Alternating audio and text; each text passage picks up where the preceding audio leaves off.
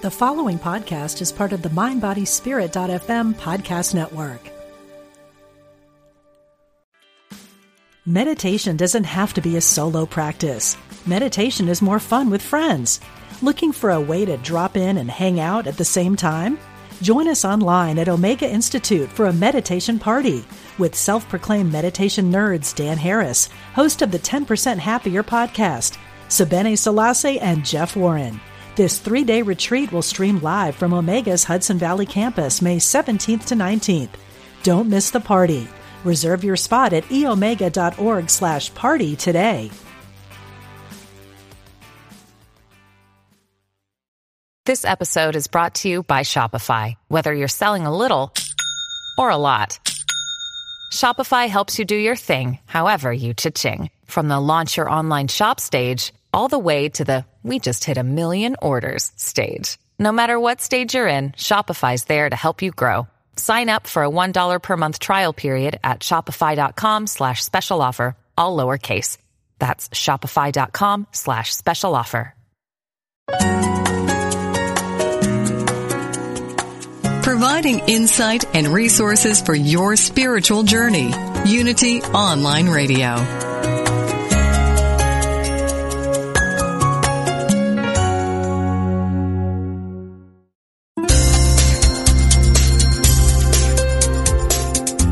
Thank you for tuning in for this Unity Partner Program. Unity Online Radio partners with spiritual leaders from organizations whose mission and messages come.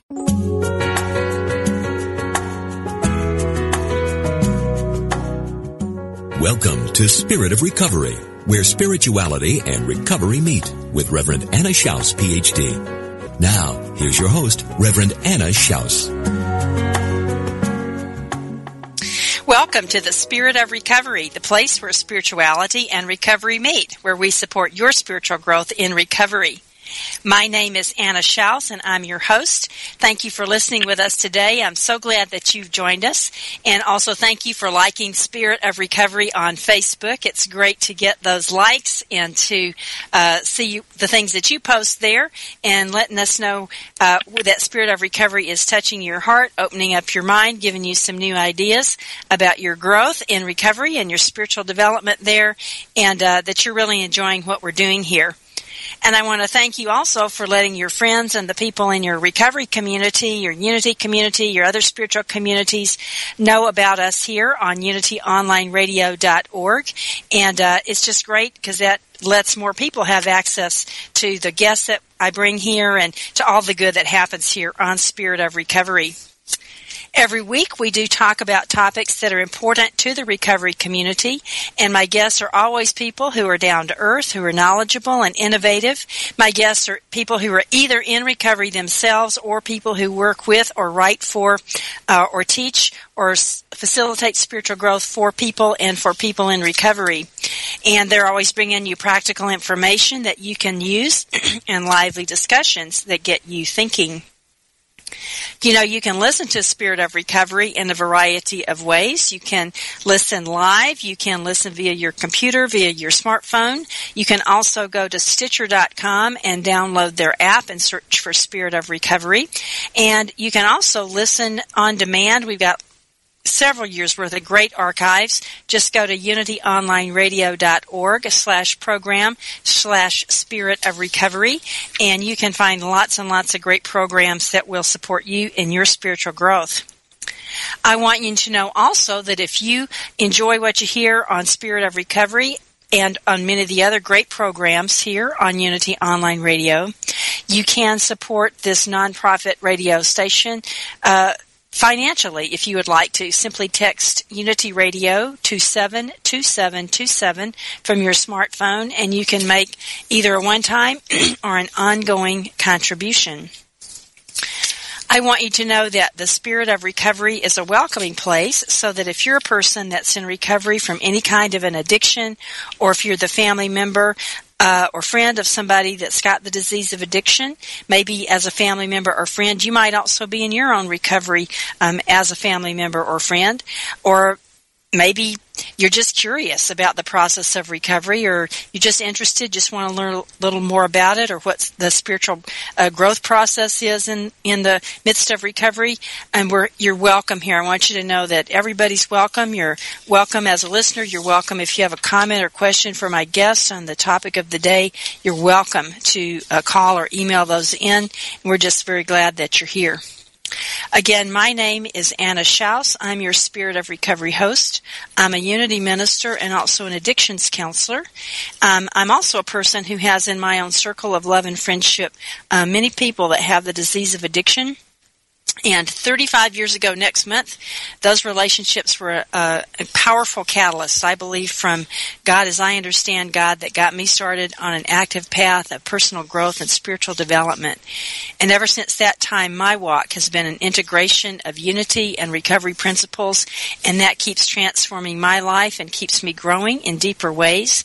And I'm just delighted and very grateful to have the opportunity to share these ideas with you and to hear what you're experiencing in your spirituality and recovery walk. So today, as always, we've got a great program for you. Today we're going to be talking about a really important topic, and that topic is what matters most. And, that's the big question, I think, for everybody, and especially for people that walk through the doors of recovery. That's what's really happening, because if we're lost in addiction or lost in enabling, we're not very conscious. We're kind of unconscious there. And recovery opens the door to us beginning to discover, to beginning to uncover and develop what it really is that matters most. And I think most of us find out that one way or the other, that's living fearlessly and authentically, that somehow it's about connecting with our soul and engaging our spirituality from an authentic place, from a connection with our full spectrum self. And my guest today is going to be sharing this with us. He's a person that is on his own spiritual growth journey. He's a Unity minister, and he is many other things too, which I'll tell you about in a minute. But he loves to engage with this concept of authentic growth, with authentic living, with what matters most. And I know he's going to have a lot to share with us here that will help us all, us that are in recovery, that are looking at this and looking at our lives in new ways.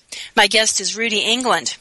And again, he loves to engage with this concept, the Jungian, Carl Jung's concepts of the shadow, of wholeness, and of the soul. Rudy is an ordained Unity minister. He's also an accomplished writer and speaker. And for many years, he had a blog in which he shared his ideas about authentic spirituality. And Rudy also teaches classes on a variety of topics, including spirituality, religion, ethics, and legislation. And he is a guest speaker in Unity churches now.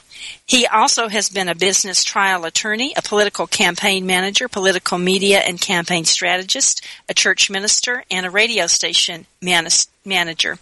Currently, Rudy is the chief of staff of State Representative Doug Miller and the Director and General Counsel for the House Committee on Special Purpose Districts at the Texas House of Representatives. And he teaches contract law in the Paralegal Certificate Program at the University of Texas at the Austin Center for Professional Education. He chairs the State Bar of Texas Public Affairs Committee, and he is the president of the Capital of Texas Rotary Club. So Rudy is a well-rounded person, and he applies his spiritual principles as he engages in life. You can learn more about Rudy and see his blog if you go to About Me, and that's about.me/Rudy England. So, Rudy, welcome to Spirit of Recovery. Welcome back. You've been my guest before. Thank you. I appreciate the opportunity to come back and just share what it is that goes on in my life, and hopefully people can learn from it and apply the same principles to grow and become larger themselves. Great. Yeah, thank you. Thank you so much. And I know that will happen. Rudy, you have, I think, been on a lifelong quest to really find an authentic spirituality. And like many of us, you early on in your life were introduced to spiritual ideas, but probably more narrow ones or more rigid ones. And also you've, again, in your life, as we see, you've pursued different avenues of growth and learning and engaging in the public arena, engaging in public affairs. So tell us a little bit about your early spiritual journey and what propelled you to want to grow past a narrow understanding of religion or spirituality. Well, if I go all the way back to the beginning, and I actually thought about this before I was coming on the show today, a lot of the things that people experience in addiction are similar to the kinds of things that we experience when we grow up in a what we might call an abusive religious background. Some of the symptoms of addiction and recovery processes are similar. And I certainly grew up in a very conservative fundamentalist church.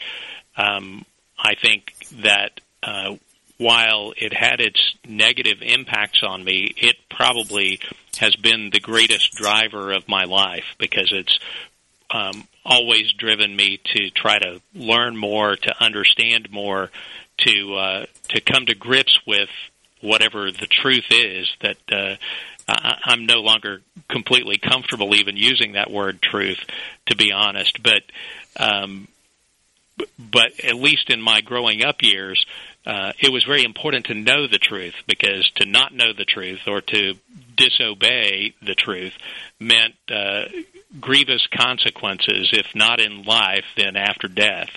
And that kind of fear can certainly drive one. It certainly drove me to try to become more aware and to learn more, to understand more, so that I could, at least initially, make sure I wasn't going to hell when I died. Mm-hmm.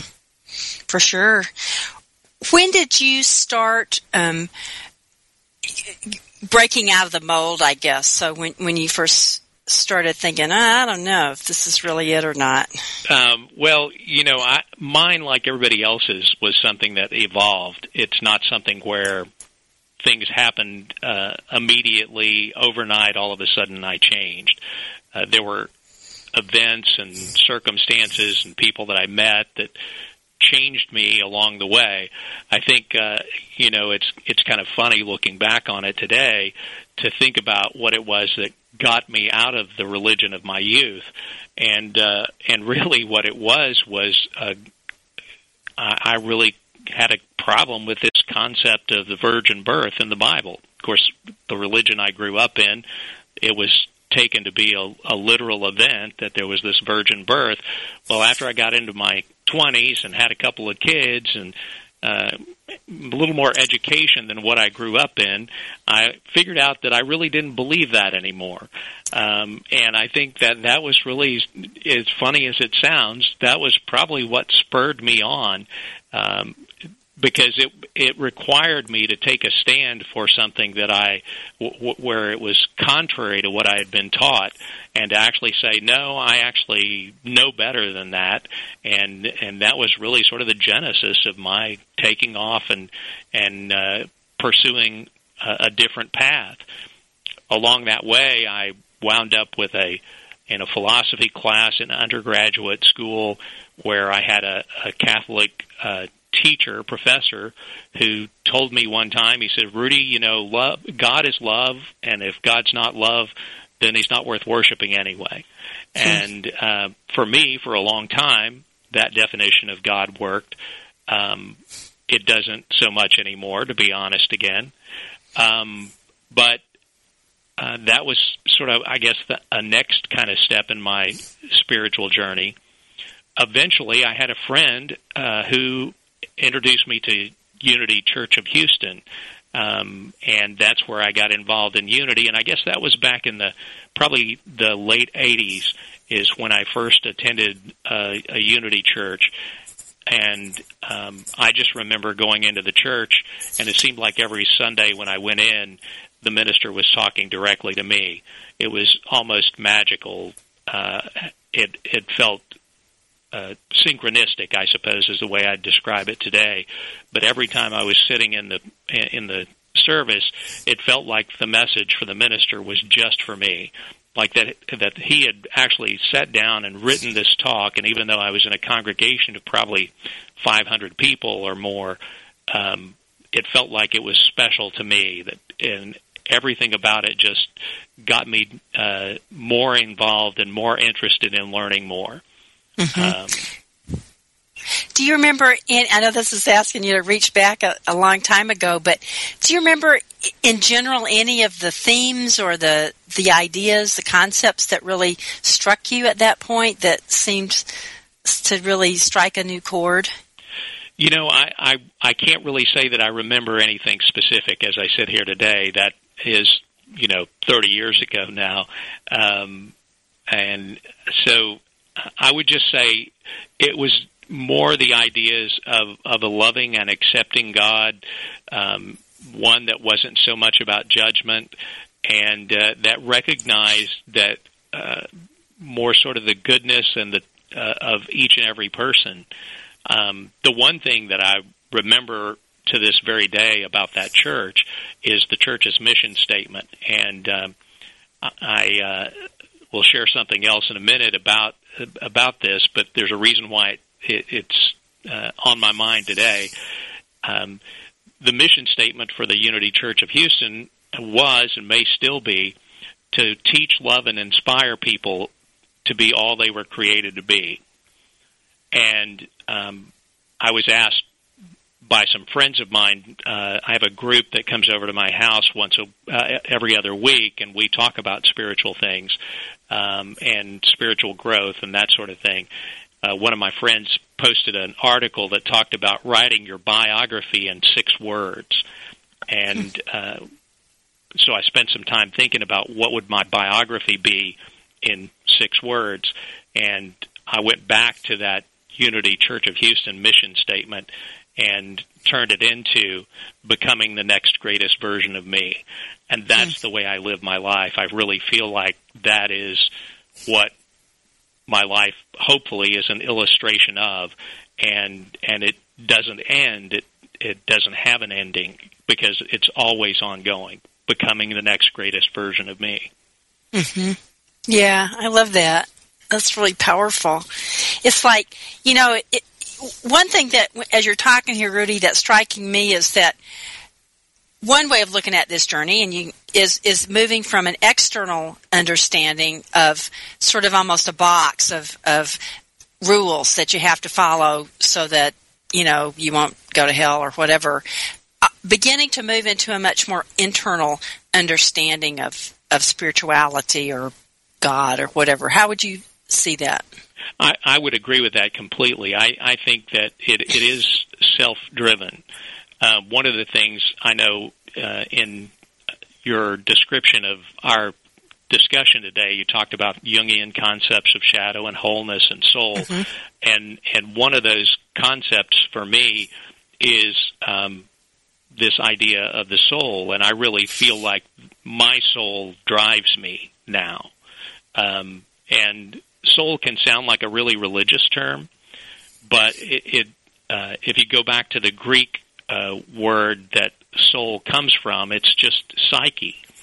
And I've learned, hopefully, how to tap into my psyche in a way to that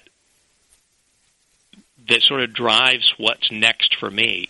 What does my soul want to experience next? What does my soul want to learn next? And it really becomes about that.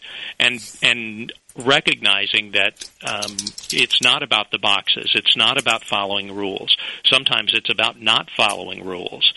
And, Abraham Maslow talked about Maslow's, most people know about Maslow's hierarchy of needs, but at the top of the pyramid is self-actualization. To me, that's what this is about. What life is about is to become self-actualized, and self-actualization is the actualization of your soul, the actualization of your psyche. And when you can tap into that, then you don't need all the rules and everything. You start to pursue the path that's right for what's right for you. Mm-hmm. That certainly is relevant, definitely to people in recovery, and we'll talk about that when we come back. It's time for our first break, and my guest today is Rudy England, and we're talking about what matters most. Rudy England is an ordained Unity minister. He's an accomplished writer and speaker. He is a teacher, and he is currently the Chief of Staff of the State Representative Doug Miller's Special House Committee on Special Purpose Districts at the Texas House of Representatives. So stay with us. We'll be right back on Spirit of Recovery.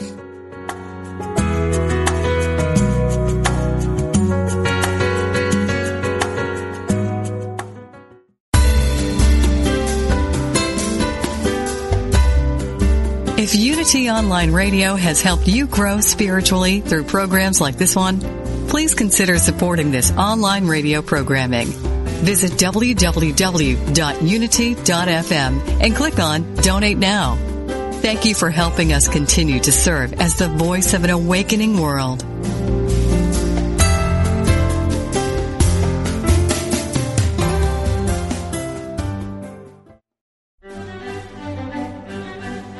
I'm Dr. Tom Shepard, host of Let's Talk About It on Unity Online Radio. In my studies of world religions, I've repeatedly encountered two central spiritual questions. How do we make sense of life, and how do we live it more successfully? You're invited to explore these two questions with me in my new book, The Many Faces of Prayer, How the Human Family Meets Its Spiritual Needs. You'll be amazed at the remarkable ways people have learned to pray to their gods and to celebrate life individually and as communities of faith. Learn more at unitybooks.org.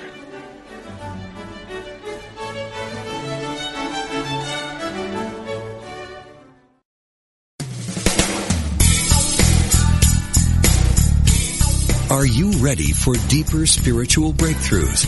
Have you wondered how to apply spiritual principles to your everyday life in practical ways? Do you feel your soul is calling you to deeper purposes? Join Reverend Galen McDowell live every Wednesday at 10 a.m. Central for Truth Transforms, a discussion on how God within you, as you, is the power to transform your life. If you really believe that consciousness determines your experiences and that you are an individualized expression of God, join us as we help awaken and transform the consciousness of humanity. We will discuss, through lecture, live interviews, and call-in questions, spiritual healing, prayer, prosperity, forgiveness, new thought views about eternal life, and much more. The world is waiting for your truth transformation, only on Unity Online Radio.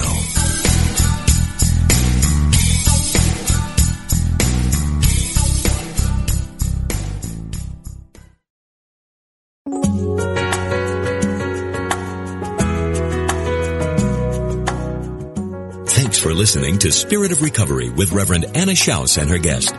If you have a question or comment or experience with today's topic that you'd like to share, call us now at 888-55-UNITY. That's 888-558-6489. Call now or email us at spiritofrecovery@unityonlineradio.org. Now, back to the program. Welcome back to Spirit of Recovery. If you're just joining us, my name is Anna Schaus, and I'm your host. And our topic today is what matters most. My guest is Rudy England, and Rudy is an ordained Unity minister. He is also an accomplished writer and speaker, and he is the Chief of Staff with the House Committee on Special Purpose Districts at the Texas House of Representatives in Austin. You can learn more about Rudy's work and read his blog posts at about.me/Rudy England, and that's RUDY England. So before I get back to my conversation with Rudy, where we are talking about that experience of richness, of deep, authentic spirituality that comes from engaging in our own inner wholeness, I'd invite you to join me for a moment in the Serenity Minute, to join me for a moment of relaxation, of opening up to that presence of God in your life, God as you understand God, your higher power, and take a moment to become still. So I invite you to relax, to feel that peaceful presence, and feel that relaxation as it moves all the way through your body temple, beginning at the crown of your head and moving all the way through your arms and hands, through the trunk of your body and through your legs. This beautiful body temple, this expression that is you in this earth experience. And I invite you to join me in this constructive idea. I listen within, and I hear the deep, wonderful meaning of my life. I listen within, and I hear the deep, wonderful meaning of my life. And now we take a few moments in the quiet.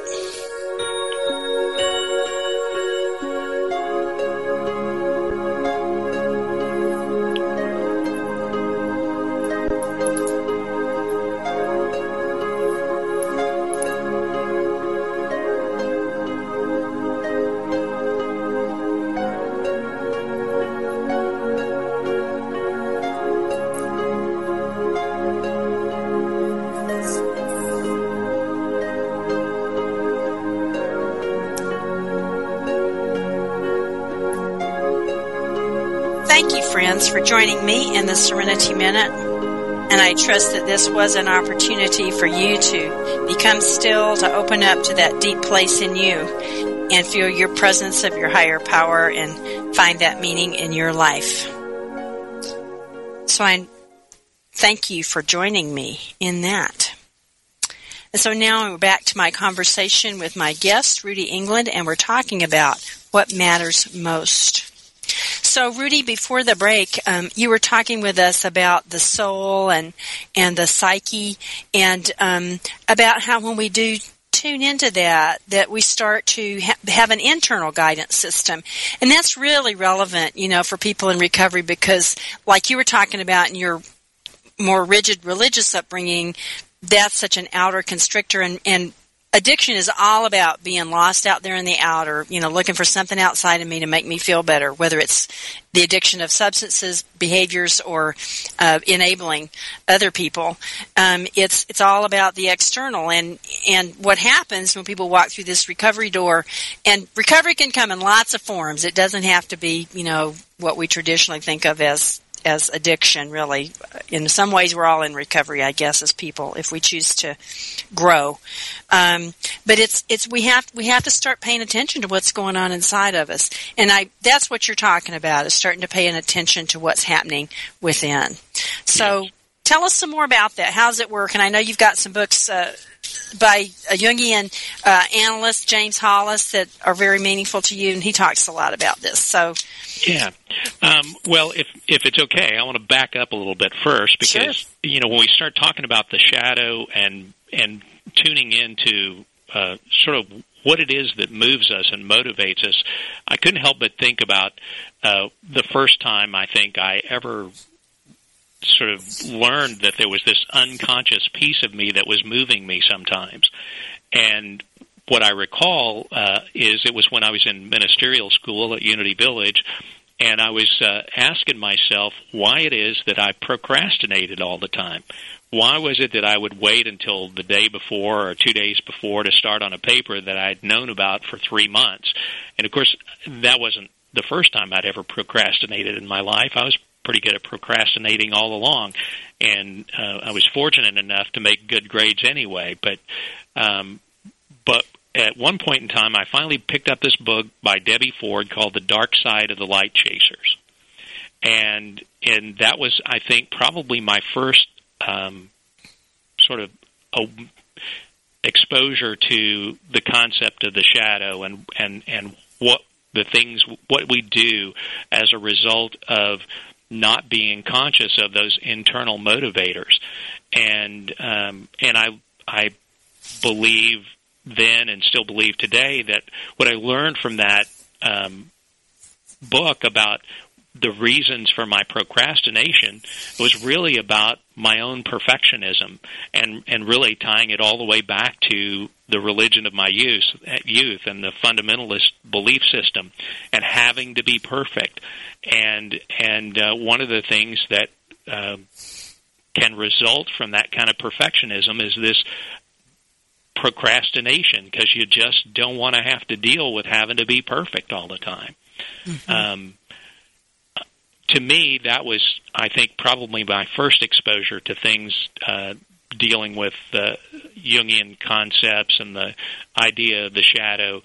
And then it's gone on from there to a number of other books. Robert Johnson's written a number of books that I've found very helpful, talking about projection and that sort of thing, and how we project our beliefs and our desires and even our own characteristics onto other people sometimes. It really, once you start to tune into your internal motivational system, there's just so much to learn, and in many ways it's still even mysterious even after years of doing it. But of course, I have you to thank for introducing me to James Hollis. And when you told me about James Hollis, the book you recommended to me was one called Finding Meaning in the Second Half of Life. How to Finally Really Grow Up is the subtitle of that book. And it's not the first book I read, because I do still have that perfectionism piece a little bit. I went to his last book thinking it would be the best. He's got another book that he wrote since then. It's actually called What Matters Most, which is the title of our program today. And I read What Matters Most before I ever went back and read Finding Meaning in the Second Half of Life. I pulled that book back out today because I thought it would be worthwhile to share with people what it is that James Hollis at least thinks is what matters most. And, you know, if you're going to go read the book and you don't want to have a spoiler, this is your spoiler alert. I'm going to read just 3 or 4 sentences from the end of the book that talk about what he thinks are the most about what matters most. He says, in the end, having a more interesting life, a life that disturbs complacency, a life that pulls us out of the comfortable and thereby demands a larger spiritual engagement than we planned or that feels comfortable. That's what matters most. To have been here, to have wrestled with such things, to have lived such questions, to have kept the mystery before us, to have joyfully accepted being defeated by ever larger things, to have kept one's appointment with destiny, to have taken one's journey through this dark, bitter, luminous, wondrous universe, to have risked being who we really are, is finally what matters most. Wow. There's so much in that. There's so much that can be unpacked in that, thinking about being defeated by ever larger things, and to joyfully accept that, to recognize that we don't have control. And, you know, that's what so much of addiction and even you know, conservative religion is about. It's about having control and trying to make ourselves more comfortable with these illusions, really, of control, and we really don't have control. I think it's taken me, you know, half a century to figure out that I don't have control. And then once you don't have control, and you know you don't have control, then you can really risk being who you really are. Right. That really is what matters most.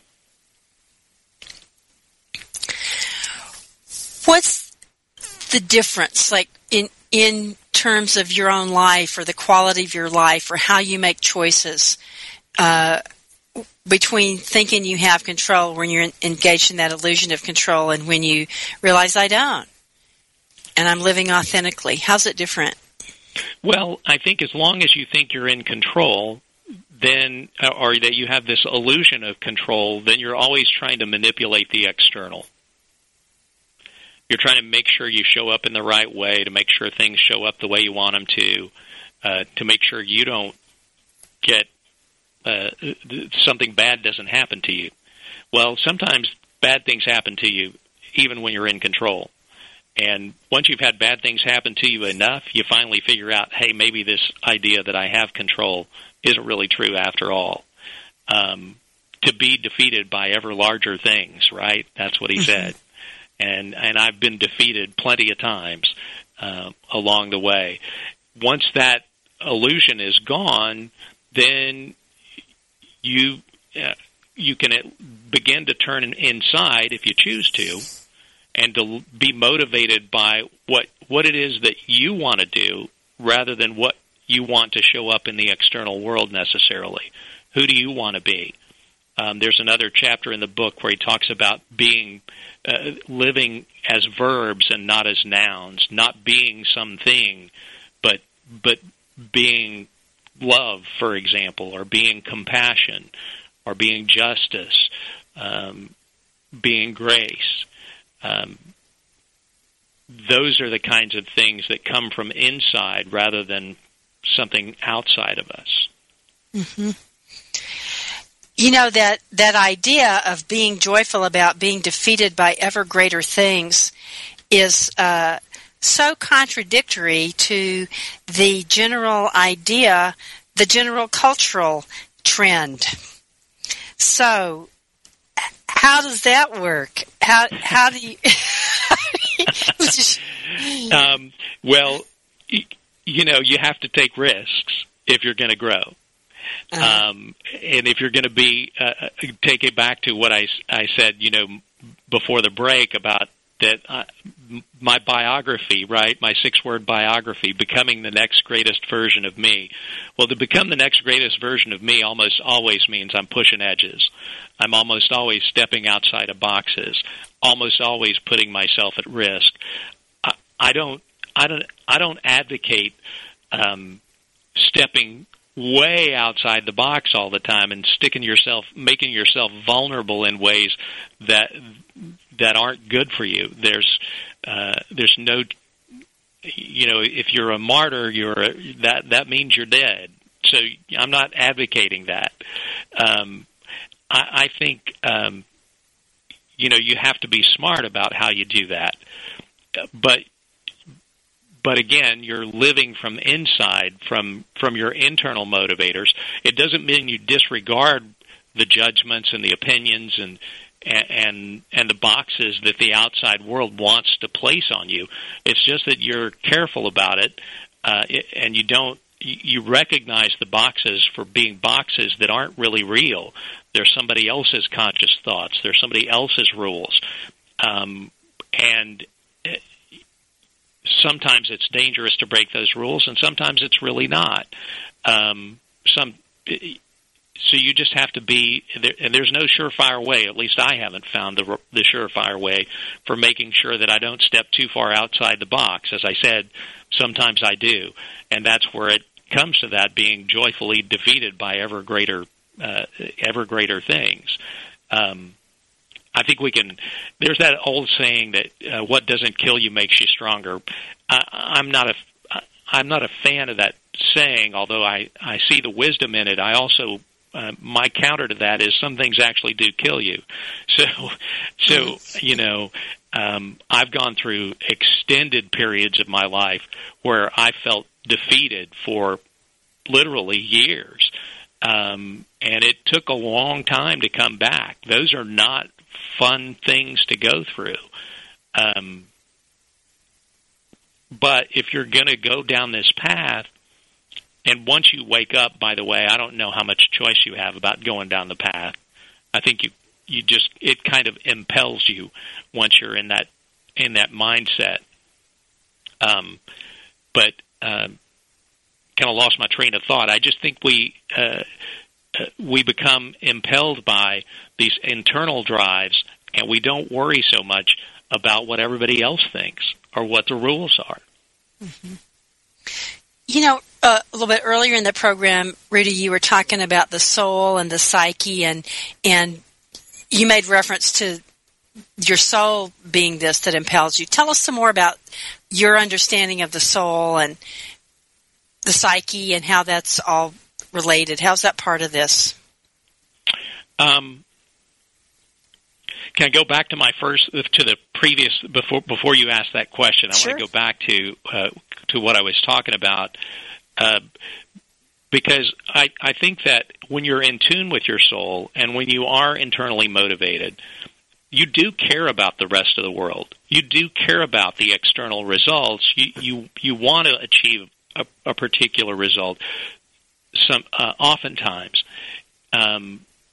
so even though you may feel like you need to break the rules or disregard the boxes in order to achieve that result, you still care about other people. You care about the effect of what you do on other people and on other circumstances.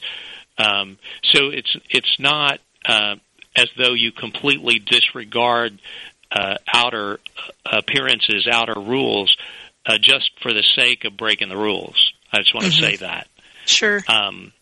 When it comes to the soul and the psyche, at least in my understanding,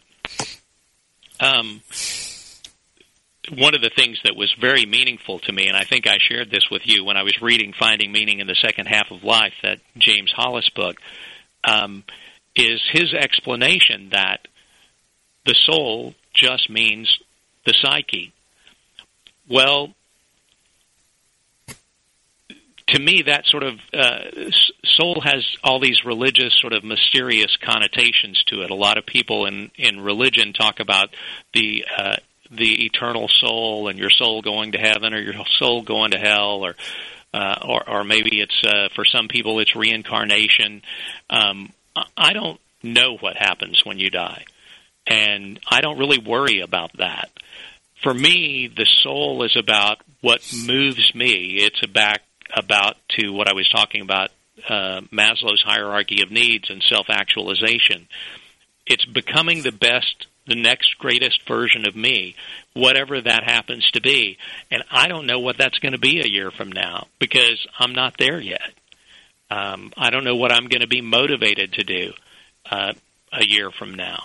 All I know is what I want to do right now, and I start down that path, and I see where that leads.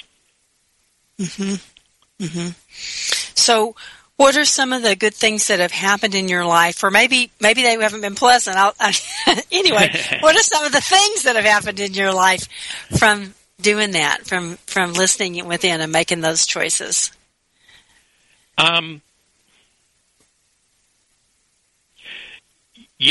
It's really, I could tell you some horrific stories, but I would say, the ones where what makes it worthwhile to me to pursue this path is that I get to discover more of who I am every day. And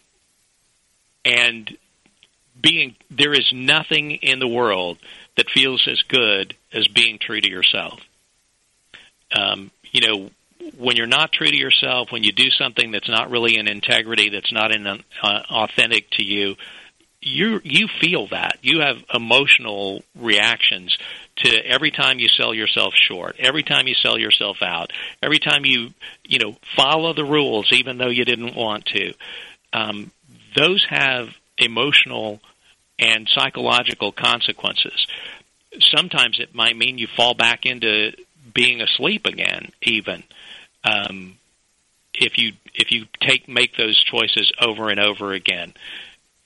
There's just nothing like being in integrity, nothing like being true to yourself. That is, in my view, again, what we're here for. That's what matters most. Being true to yourself.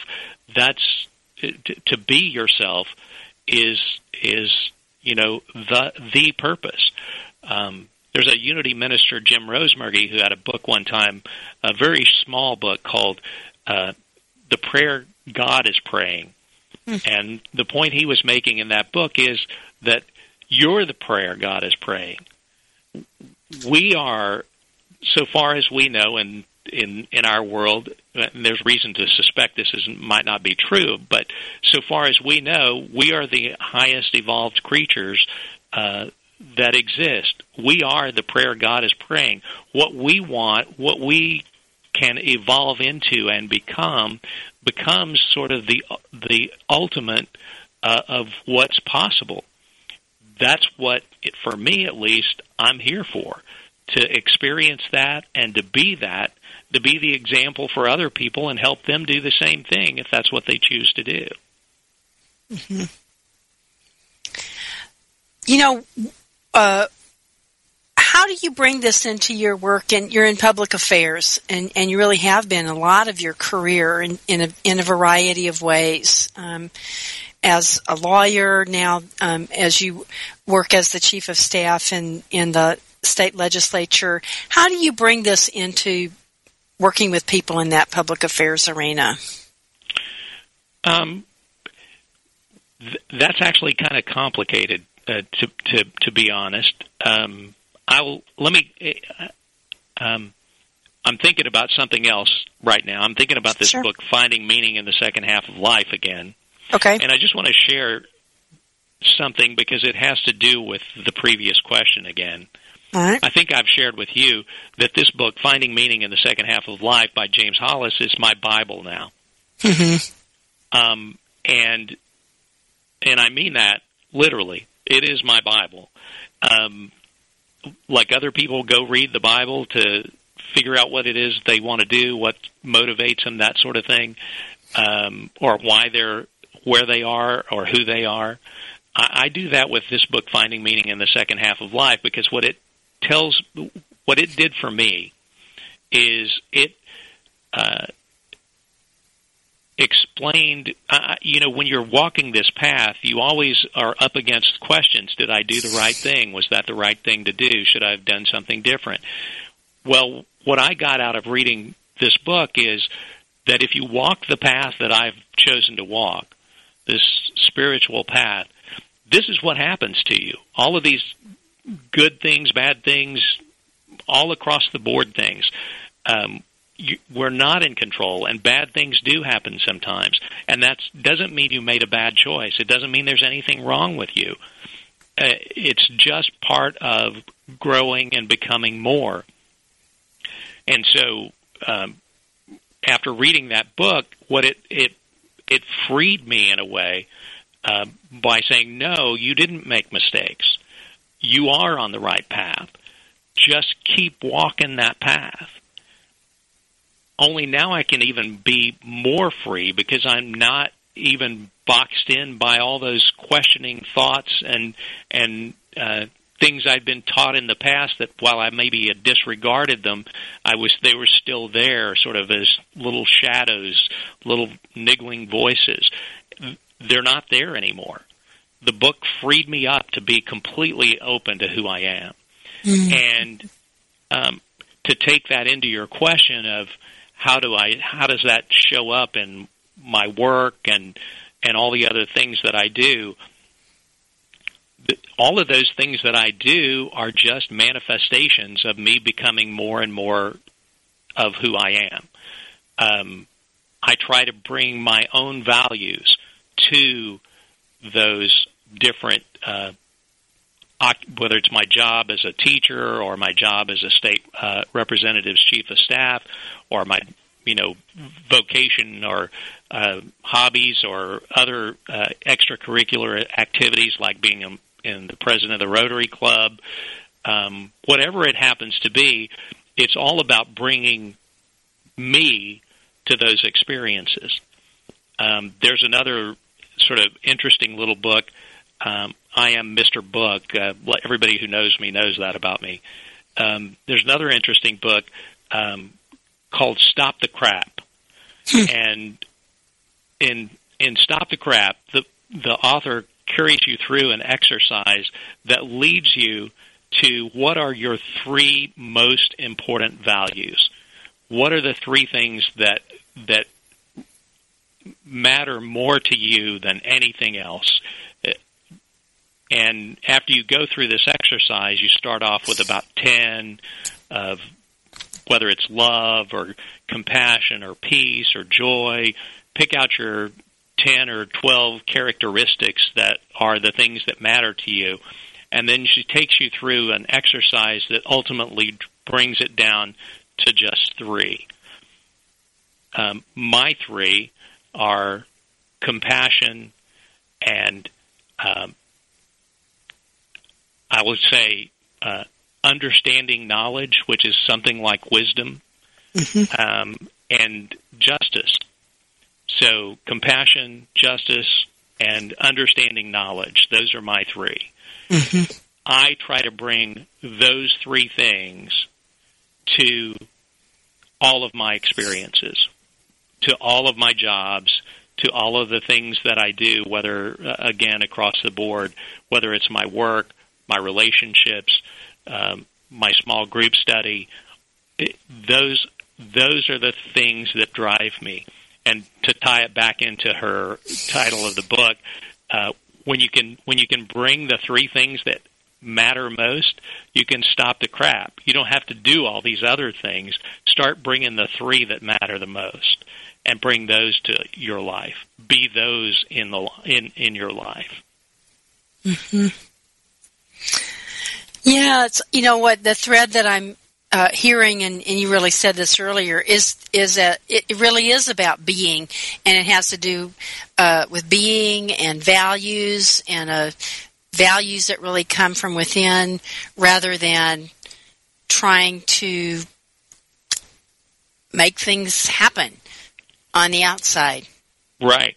Mm-hmm. Yes, it's about you being who you are in whatever experiences you show up in, and whatever happens. It might turn out good and it might turn out bad, but if you're true to yourself, then you're going to be happy on the inside, and that's what matters. Mm-hmm. You know, you have, I suspect, a lot of listeners who are involved in the unity movement, and the thing that occurred to me as we were talking too is this white stone ceremony that so many unity churches do once a year, and I bring that white stone ceremony to our Rotary Club here at the Capitol. We've done it 5 years in a row now, that we do it at the beginning of every new year. My white stone this year looks very different than it ever has before, and it has to do with this idea of being true to yourself. My white stone name for 2016 is Choose. Mm-hmm. And what that does for me, I've got that white stone with the word choose written in red sitting on my table in my den, and it reminds me every day to choose to be true to myself. What do I really want now? What do I really want to bring? I'm 56, almost 57 years old. I've started to figure out a lot about what the consequences are of the choices that I make. And so that little reminder is sort of my reminder to always be true to myself, to make the choice that's going to lead to the result that I want as best I can make it happen. Mm-hmm. Right. How does spirituality weave in with this, or how would you frame spirituality? That's a very interesting question, and one that I play with sometimes. There are a lot of things that we don't understand. In spite of the fact that, what I'm doing these days sounds very sort of scientific / psychological, my understanding of psychology, I think, and I don't have a bachelor's degree or anything else in psychology, so you'd take that for what it's worth. But I'm not really sure I see a big difference between psychology and spirituality. Mm-hmm. They, to me, are very much sort of the same thing.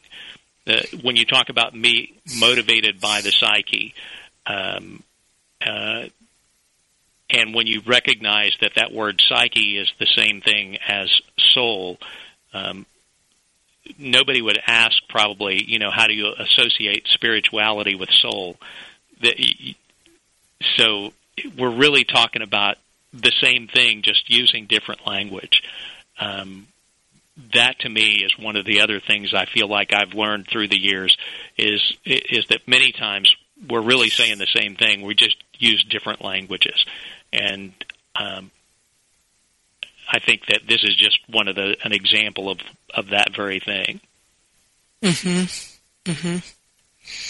Yeah, one thing that strikes me about this, talking about the psychology and spirituality, is that when you ground spirituality in experience, in the deepest sense, then it's what you're talking about, because it's not a, quote, spirituality that's about external rules, which is often really disembodied. But it's about what's within me that can come through me, that has values, that's about being. And so it's a shift in the locus of control. That's a psychological term, for lack of better terms. But it's a shift in the locus of control, really, I think, in an appropriate way, from some kind of an external, something out there that people might call God or whatever, that's manipulating the universe, into no, kind of what you were saying earlier about Jim Roseberry's book. No, I'm the prayer God's praying.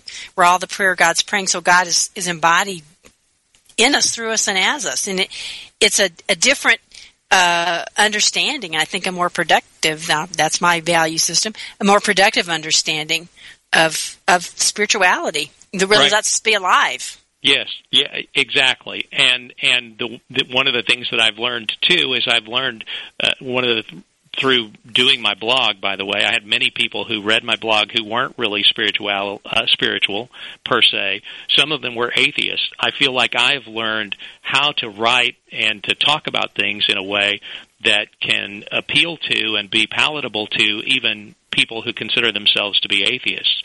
I now sort of consider God language to be just a different language, like the difference between Spanish and English. It's just a different language. We all have common human experiences. It's how do we talk about them, and how do we talk about them in a way that communicates those ideas the best way that the person we're talking to can understand them. Wow, that makes a lot of sense. Well, our time is up. But, Rudy, thank you so much. Thanks for living your life, and thank you for doing this work and doing your own exploration and study and making these connections and sharing them with people. And thank you for being my guest today. You've given us a lot to chew on. Well, I appreciate it, and thank you for letting me come on and talk about it. I'd love to hear from people and like to learn from other people too, so if anybody wants to chat sometimes, I'm always available. They can go to my webpage, as you said, and by the way, an easier way to get there is just RudyEngland.com. Okay, great. RudyEngland.com, and it's RudyEngland.com. So thanks again for being my guest. It was great. And thank you all for listening, and I know you got a lot from this and a lot to think about, and many blessings to each of you. And we'll be back next week on Spirit of Recovery.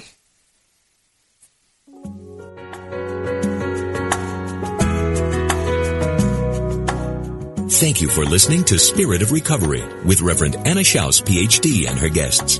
Join Anna and her guests live every Tuesday at 4 p.m. Central Time for down-to-earth ideas about keeping spirituality at the heart of your recovery. This program is brought to you in part by Soul Matters Ministry, committed to bringing light to the soul. Online at soulmatters-spiritworks.org.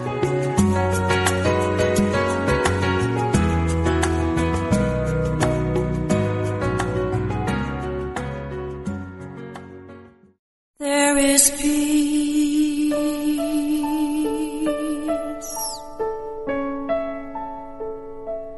There is quiet. Reverend Paulette's mantra is, "It's all a prayer."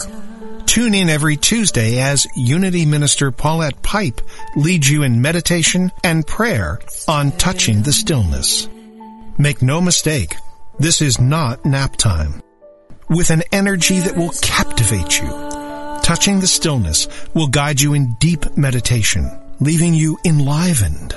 Hear astounding meditations and learn more about different forms of meditation. Enrich your prayer life as Reverend Paulette, Senior Minister of Touching the Stillness Ministries, affirmatively prays with power and authority by taking live prayer requests from callers like you. Whether you have a prayer request for yourself or for a loved one or are ready for a deepened meditation experience, make sure you tune in on Tuesdays at 11 a.m. Central Time, where we'll be joining in consciousness with the unceasing prayer activity of the Silent Unity 24/7 prayer ministry at Unity Village. That's Touching the Stillness with Reverend Paulette Pipe every Tuesday right here on Unity Online Radio, the voice of an awakening world. Letting go. Hi, I'm Liz Winter, and I have been a medium and a spiritual development teacher for over 30 years. On my podcast, All Aboard the Mediumship, I want to share the message with you that there is a wealth of love and comfort available to you from the spirit world. On my podcast, you can experience this comfort and peace for yourself through gentle guided meditations and helpful messages. Make sure you subscribe and follow so you never miss an episode. Part of the mindbodyspirit.fm podcast network.